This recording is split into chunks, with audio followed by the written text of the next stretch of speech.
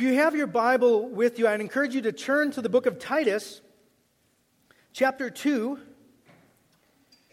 I will read verses 11 through the end of the chapter, and the page number should be located there in your bulletin. I don't have my bulletin with me. I think it's 899. I'm sure somebody will correct me if that's wrong. But turn in the book of Titus, and I'd encourage you, if you don't have a Bible with you, there should be a shelf right there in front of you, and there should be a Bible located there. I'd encourage you to turn there with us, read along. And also, if you don't own a Bible, you don't have ready access to one, maybe it's your family Bible or your roommates, feel free to take that Bible at the end of the service and take it home with you. It's our privilege to be able to give away Bibles every week, and we would love for you to have it. So please take that home, and it'll be replaced next Sunday. Titus chapter 2, beginning in verse 11. For the grace of God has appeared, bringing salvation for all people, training us to renounce ungodliness and worldly passions, and to live self-controlled, upright, and godly lives in the present age, waiting for our blessed hope, the appearing of the glory of our great God and Savior, Jesus Christ, who gave himself for us to redeem us from all lawlessness and to purify for himself a people for his own possession who are zealous for good works. Declare these things, exhort and rebuke with all authority. Let no one disregard you. Have you ever wondered why you still struggle with temptation? Has it ever crossed your mind in thinking about the Christian life, of thinking about your spiritual growth? Why is it that God has allowed sin and temptation to remain in our lives? You know, I think about it, and very easily, God is all-powerful. Very easily, the moment that we came to Christ, we could have been raptured. It'd be hard to witness, but God could have done that. God could have immediately given us glorified, renewed bodies, but he didn't. And so throughout this entire life, we slog our way through and we struggle with sin and temptation. It really came home to me early in my Christian life. When I was a new pastor, I worked at a retirement community. I've mentioned this before. Average age was 78. Average age of the choir was 81. Took a while to get involved. You know how that is. And I was doing a Bible study at the nursing facility. They had apartments, and then they had assisted living, then they had the nursing care. And I was doing a Bible study, and the average age of these ladies must have been around 90. And one of the little old ladies raised her hand, and she said, "Pastor, I have a question for you." And she said, and so I asked her what the question was, and she said, "I struggle with sin and temptation so much. What do I do to battle in the Christian life?" And I was about 25 years old at the time, and I'm sitting there thinking to myself, "You're 90. What do you battle with?" I covet my neighbor's Jell-O. I really want her Jell-O. I mean, it really just, it kind of shocked me in a way, but that's the Christian life. It's a life that God has called us to. We know, and we've talked about the gospel, that the penalty for sin has been paid for. We just celebrated the Lord's table. We're reminded that we are completely free from the penalty for sin. The power of sin, the Bible says, has been broken. We are no longer slaves to sin, and yet the presence of sin has yet to be removed. We long for the redemption of our bodies. We long for the return of Christ. We long to see him, for we will be like him when we see him as he is. And we're not there yet. God has left us here. Why? What is it that God is doing? What is it that he wants in us? What is he doing in us? What is he teaching us through this Christian life? Well, I want to talk about that, and I want to wrestle with what Paul is saying here in this passage, because the whole of the Christian life, what I want us to see at the end of the day, is all by grace. That it's not us trying harder. Sometimes we think we're saved by grace, and we're going to heaven by grace, but right now it's just our effort, and we need to try harder. We need to do more. Sometimes we base our Christian lives on our emotions, and we have, if we did our devotions, we're going to have a good day and God's going to bless us. If we didn't, or if we messed up and we sinned, we're going to have a bad day and God's going to break our legs. But we have this good day, bad day theology. We have this idea that one friend of mine called a daisy theology. It's like a daisy. He loves me not. And we wrestle with how do we view this Christian life? And sometimes we go to despair. Sometimes we just lie and we fake it, thinking we'll fake it till we make it. Sometimes we just put ourselves under a bunch of rules and regulations, and we think that if we can just, like the ascetics of old, if we can just come up with a bunch of rules and regulations and all of these safeguards, that somehow that's going to help us. But the Bible tells us that rules and regulations and laws have no power to change our hearts. They never have, and they never will. So, how do we grow? That's what I want to talk about this morning. I want to wrestle through with you of thinking about the Christian life. Notice what he says here, beginning in verse 11. He says, "For the grace of God has appeared, bringing salvation for all people."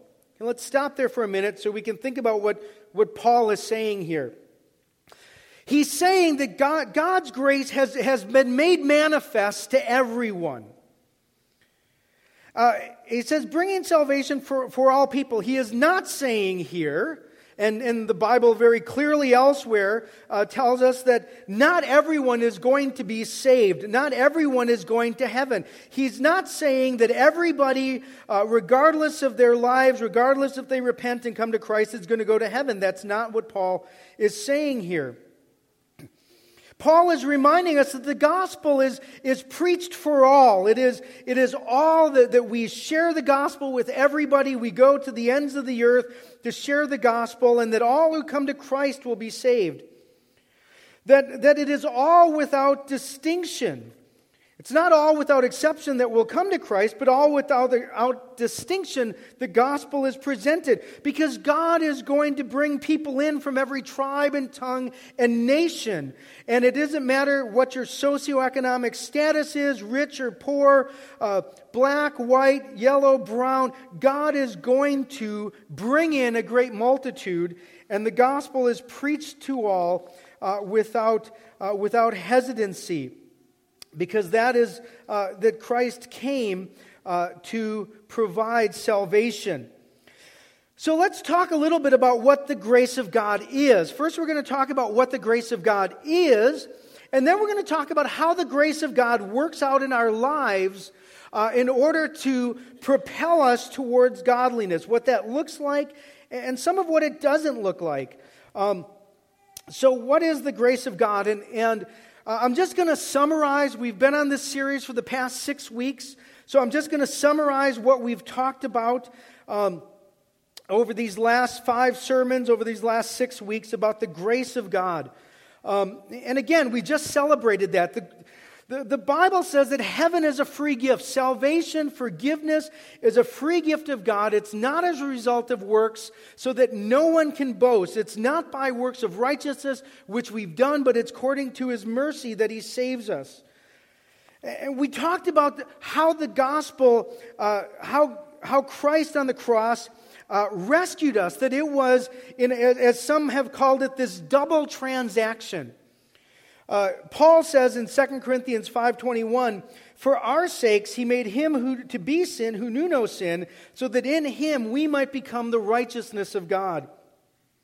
And so what Paul tells us and what the Bible teaches is that the full penalty for all of my sin was paid for by Christ on the cross, so that that the cup of God's wrath, as it were, that I deserved to receive was poured out in full on Christ, so that every drop of penalty, undiluted, was poured upon him, and that he absorbed all of the punishment that I deserve. So there's not one drop left for me.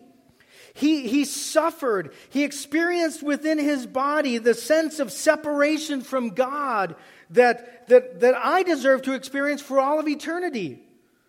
That he cried out, my God, why have you forsaken me?"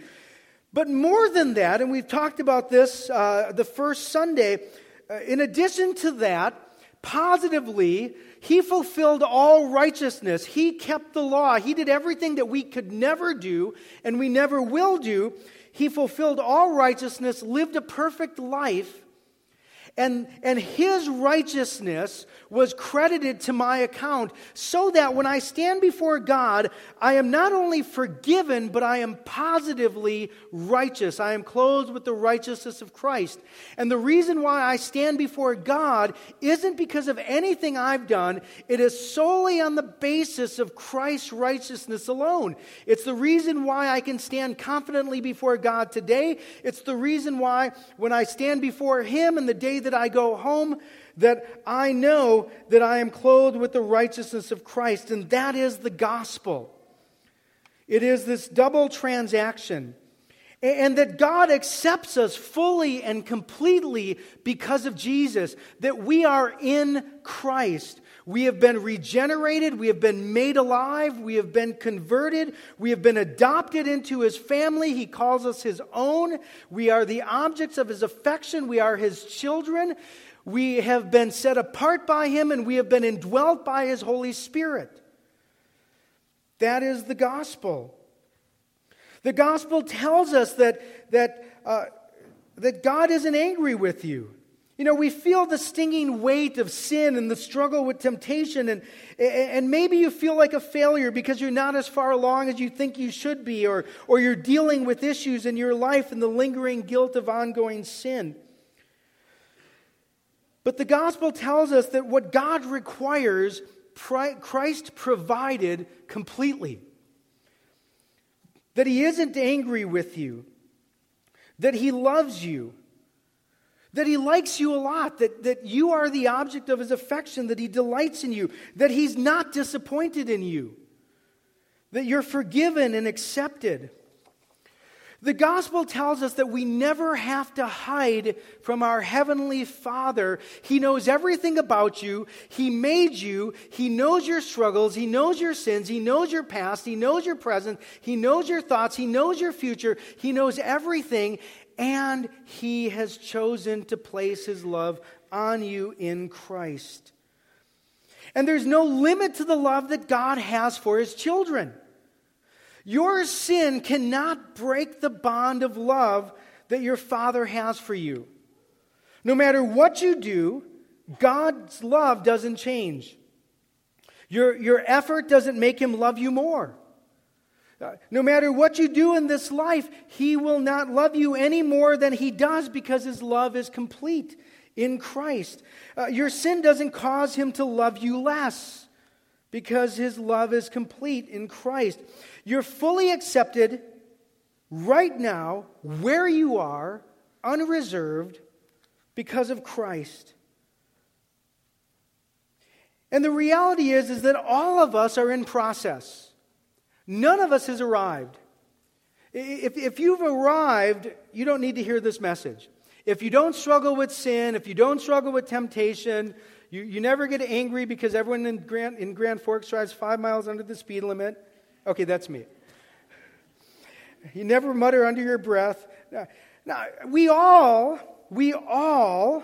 are in process. And we will be until the day we die. But God loves us. That's the gospel.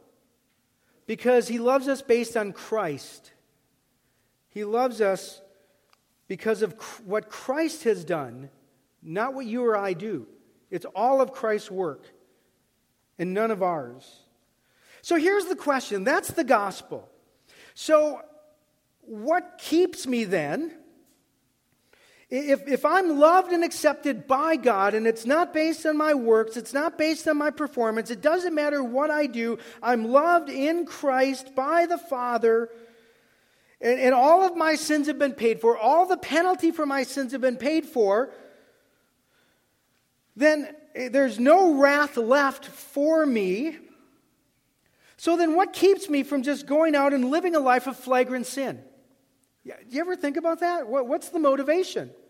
Why not just go and party it up? If I'm free and it doesn't matter what I do, and it doesn't matter if I sin, I'm forgiven, then why not just go out? Well, Paul addresses that here. Because the gospel instructs us. The gospel teaches us grace, it says here. Notice what he says in verse 11. For the grace of God, verse 11, for the grace of God, drop down to verse 12.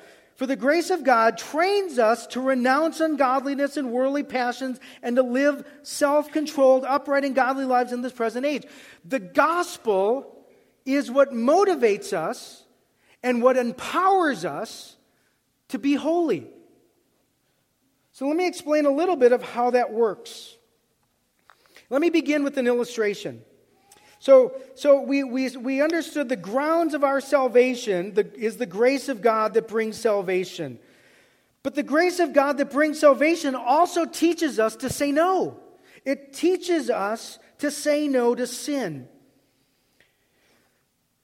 Abraham Lincoln went to a slave market.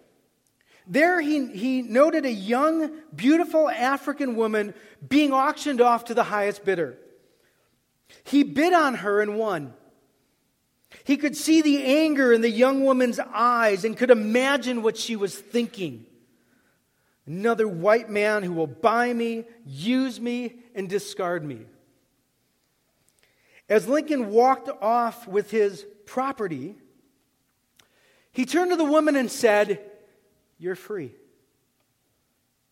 "Yeah, what does that mean?" she said. "It means you're free."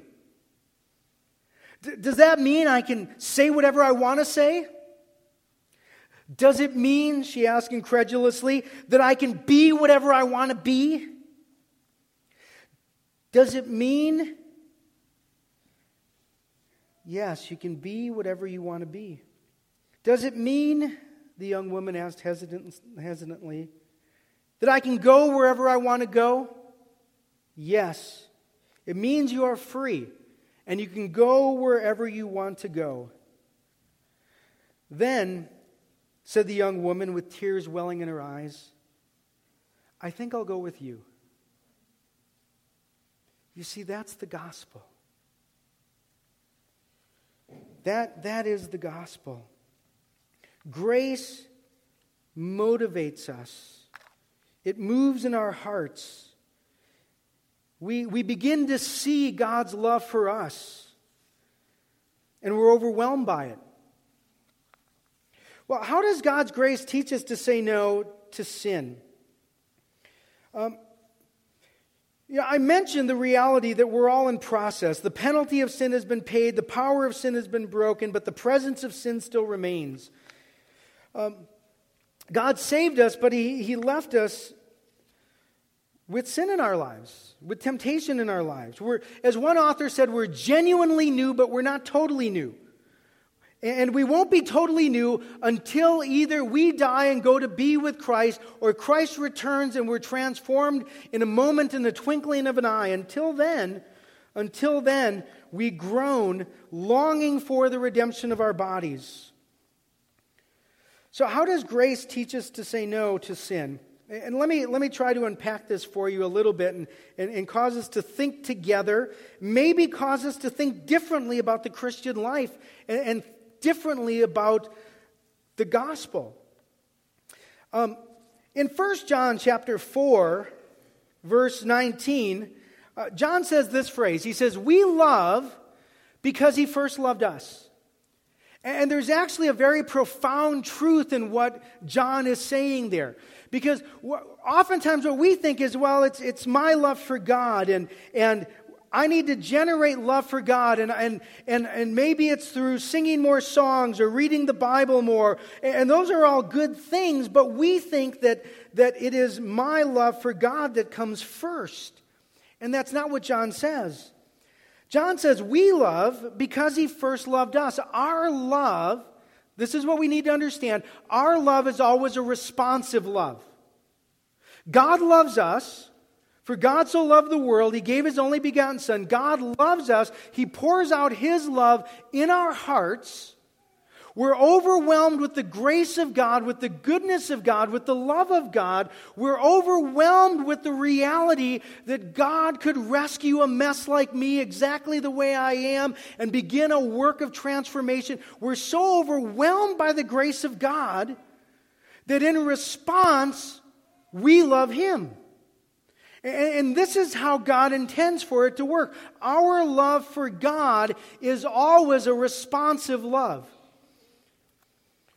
So that we look to the cross, we look to grace, we consider the gospel. We begin to look at who Jesus is and think about the love of the Father.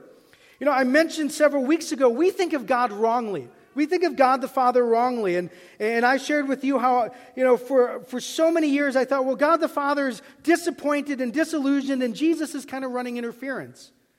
But the fact of the matter is God the Father loves you. And if there's anything that you are thinking of about God the Father that you do not see in Jesus, that's wrong.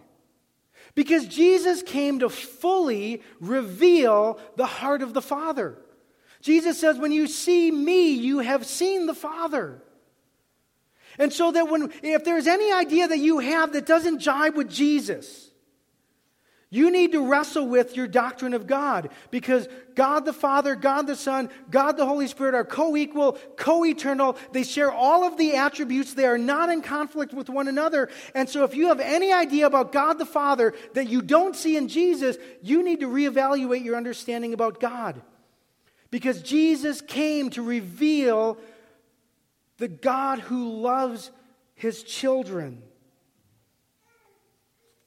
And this is what we need to understand. This is what we need to be gripped with. We need to be in the grip of grace.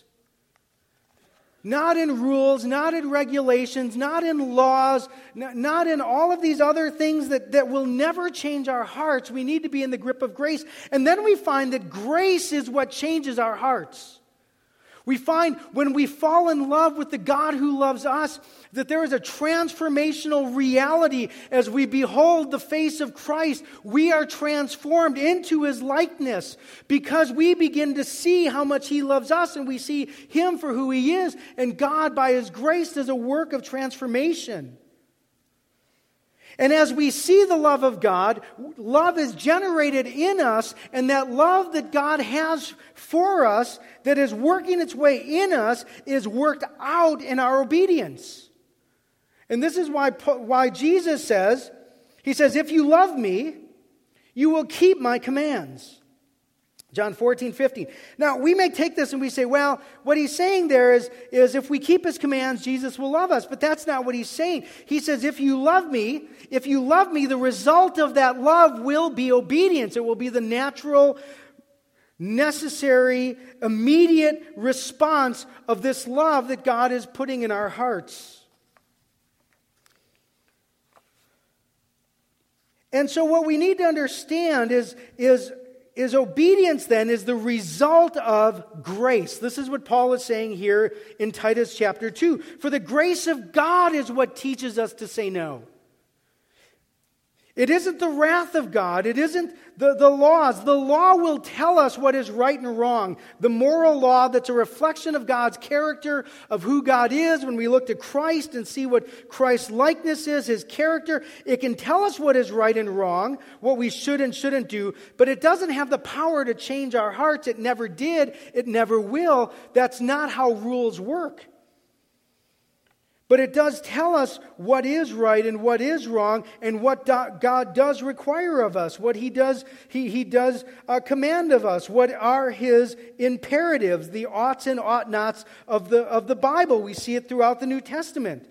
In fact, if we were to look at Titus and read verses 1 through 10, it's filled with imperatives of things that you ought to do and ought not to do. Older men and younger men, older women and younger women. It goes through the entire Bible.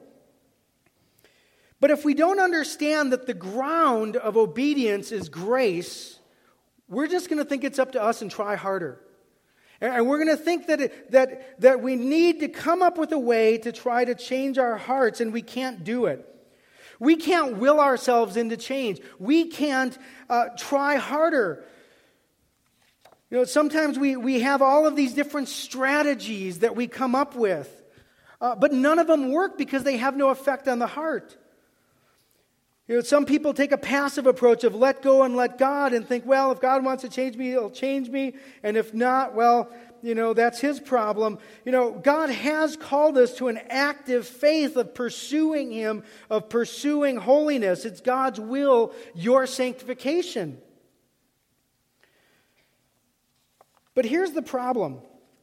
We have indwelling sin. We have sin that resides with us. God made us genuinely new. He didn't make us totally new. Paul talks about this in Romans 7. He talks about the battle that he faces. The things I want to do, I don't do. And those things I don't want to do, I do. Wretched man that I am, who can save me from this body of death? That's the reality of the Christian life. At the end of Paul's life, he says, Christ Jesus came to save sinners, of whom I am chief. I read a book recently, and I want to use an illustration, but give a caveat first. It was a book by John Lynch called The Cure. There are parts of this book I really love. I think I have one major problem with the book in that he conflates justification and sanctification in his description. If you don't understand what that means, come and talk to me later, because everyone else will be bored. But he conflates justification and sanctification. But he gives this really great illustration. And he says our problem is we think of here I am on one side, and sin is in the middle, and Jesus is on the other side of sin. And that this is how the Christian life is. And so it's always me trying to deal with my sin so I can get to Jesus. So that somehow, if I do something, I can get to Jesus. But what he says is we get it wrong. And I think he's right in this illustration, because what it is it's Jesus next to me looking at my sin, and together, God is going to enable us to deal with our sin. And I think that's a great illustration of the Christian life. But let me explain how this works. Because hearing that, we could think that spiritual growth is a 50-50 proposition, that it's me doing 50% and Jesus doing 50%. And that isn't how spiritual growth is. There's a paradox in the Christian life. And a paradox is a seeming contradiction. It's not an actual contradiction, but it's a seeming contradiction. And let me explain. We think that the Christian life is a 50-50 proposition. You know, that I'll do my part and Jesus will do His part, and then together we'll get this job done. It's kind of like moving furniture. Let's say I'm going to move my house. And I'm going to take all the furniture and I'm moving to a new house. I'm one of these guys that buys a new house every 5 years. And so I'm going to move into a new house, and I realize that most of the stuff I can move on my own. So I begin to take the tables and the chairs and the lamps and all of the boxes, and then I'm left with the refrigerator and the couch and the big stuff. I'm left with all the big stuff. And so then I call up a friend and I say, hey, can you come over? I need some help with some of the big stuff. Can you help me with the couch? Can you help me with the refrigerator? And you see, that's how we view the Christian life. We think that okay, Jesus, I can handle the little stuff, but when I get a really big thing, I'll come and get you. And then you can help me move that. But you see, the problem is that we are quadriplegics, spiritually speaking. We can't move anything on our own. Remember what Jesus said? He says, apart from me, you can do less. No, you can do almost as much. No, apart from me, you can do what? Nothing. We can do nothing in the Christian life. I cannot change my heart that needs to be changed.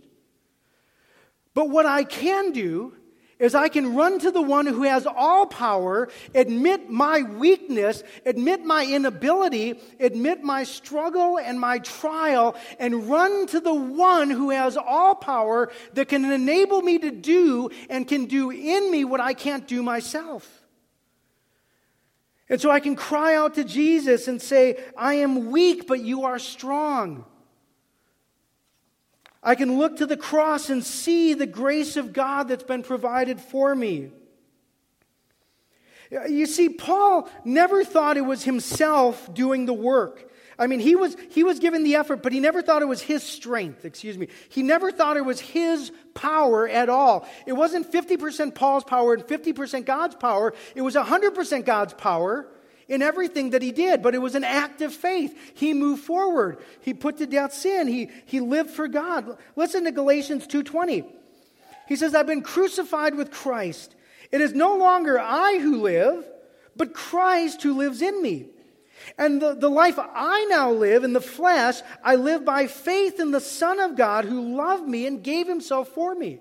You see, Paul says, well, it's me, but it's not me. It's Christ. But it is me. I'm going forward in faith, but I'm going forward completely dependent upon God's grace and strength to enable me to go forward. Or Colossians chapter 1, verses 28 and 29, he says, him proclaiming, warning everyone, teaching everyone with all wisdom that we may present everyone mature in Christ. He's talking about ministry here. He's saying that he's going and he's proclaiming the gospel. He's doing Christian ministry. He's a missionary going around Asia and Europe telling them about Christ. But then this is what he says. For this I toil.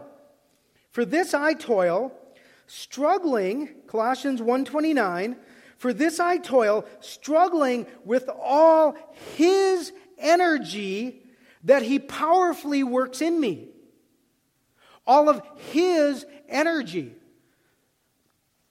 And so the Christian life is us, as Paul says, toiling and struggling, but it is not self-effort. It is not powered by ourselves. It is the grace of God through the cross of Christ.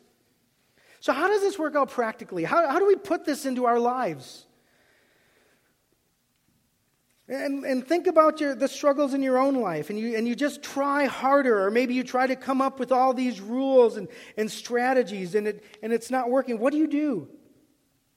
Well, Paul tells us here it's the grace of God that trains us to renounce ungodliness. Well, how does it do that? Well, the gospel tells you that you're weak and powerless and you can't change yourself.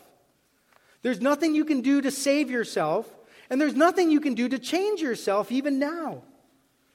And that Christ is everything, that we look to Christ not only for our salvation, but for our spiritual growth, for our sanctification. And that we understand that our standing before God is always in Christ, and so He loves me completely. And until we understand our standing, until we understand the indicatives of the Christian lives, this is who you are, the imperatives of the Christian life don't make sense because we'll try to do them on our own. God does call us to obey. They are commands. They're not suggestions. We do them to please God, but we don't do them to earn God's love or favor. We need to understand how weak we are. You know, there's a theology that's been around for about 150 years, coming from Keswick and the higher spiritual life, and coming from a lot of different areas of saying that all you need to do is reach a certain point, and then you'll be propelled to a new level of spiritual life.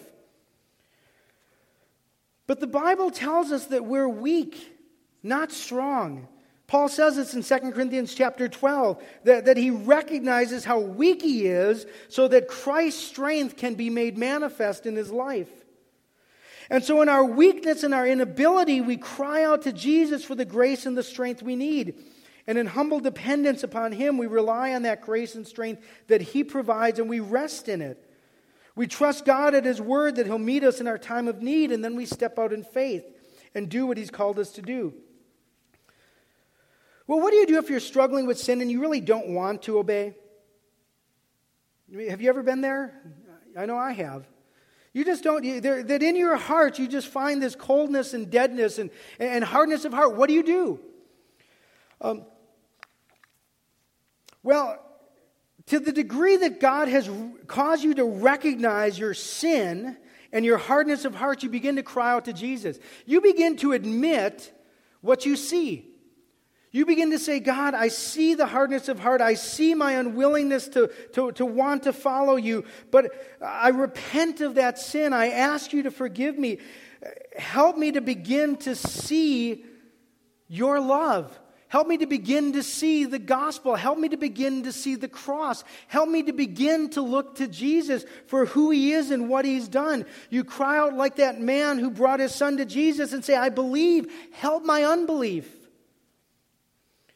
And you look to the love of the Father and the cross of Christ, and you remember whose you are and what God has done for you in the gospel. And ask God to stir your heart. Ask God to convict you of your sin. Ask God to move you in a direction that you need to be moving in.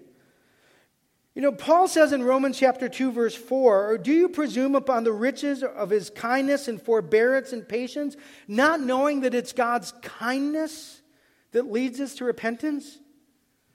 When we begin to consider how much we're loved, when we begin to consider that all of my sin, the sin that I want to do and the sin that I struggle with, that is the sin that Christ died to pay the penalty for.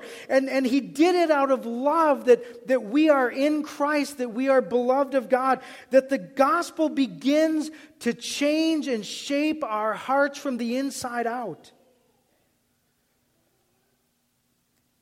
And so you look to Jesus, you cry out to Jesus, you remember his love for you and his love for you that drove him to the cross. You remember that for every sin that you desire to commit, that he died to pay the penalty for that sin. You consider his love for you as so deep and permanent that nothing can separate you from it.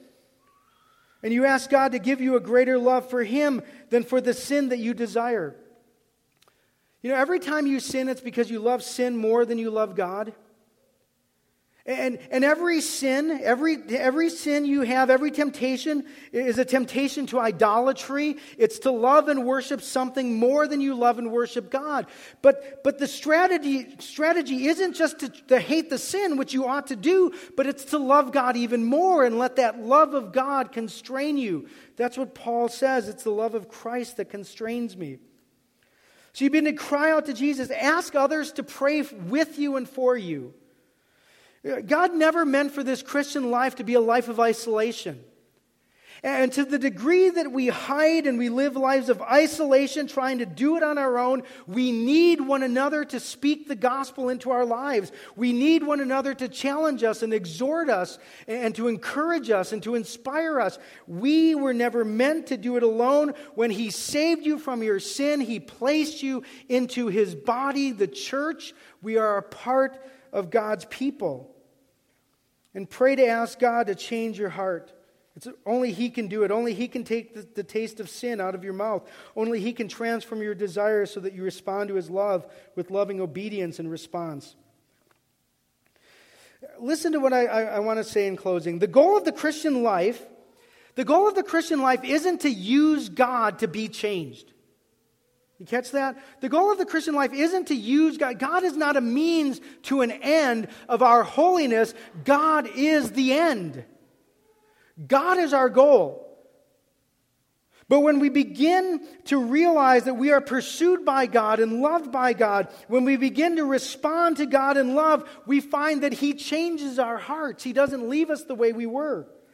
He changes our motivations, and moment by moment, he gives us grace and strength that we need to renounce ungodliness and worldly passions and to live lives self-controlled, upright, and godly lives in this present age.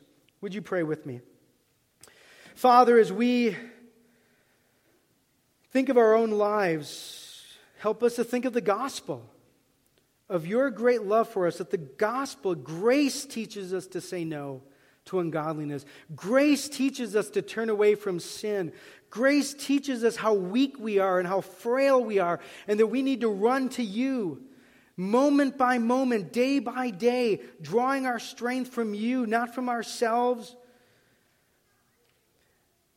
That we don't just come to you once a week to get plugged in like a battery and then go and do it on our own, but that we need to cry out to you every day and every hour and every minute. That apart from you, we can do nothing. But that it is your grace that is powerfully at work in our lives. And that you have called us to holiness. You have enabled us by your grace to live the lives we could never live on our own. May we see that we are weak, and in our weakness see that you are strong. Help us, Lord, to see our Christian lives in light of the gospel, we pray in Jesus' name. Amen.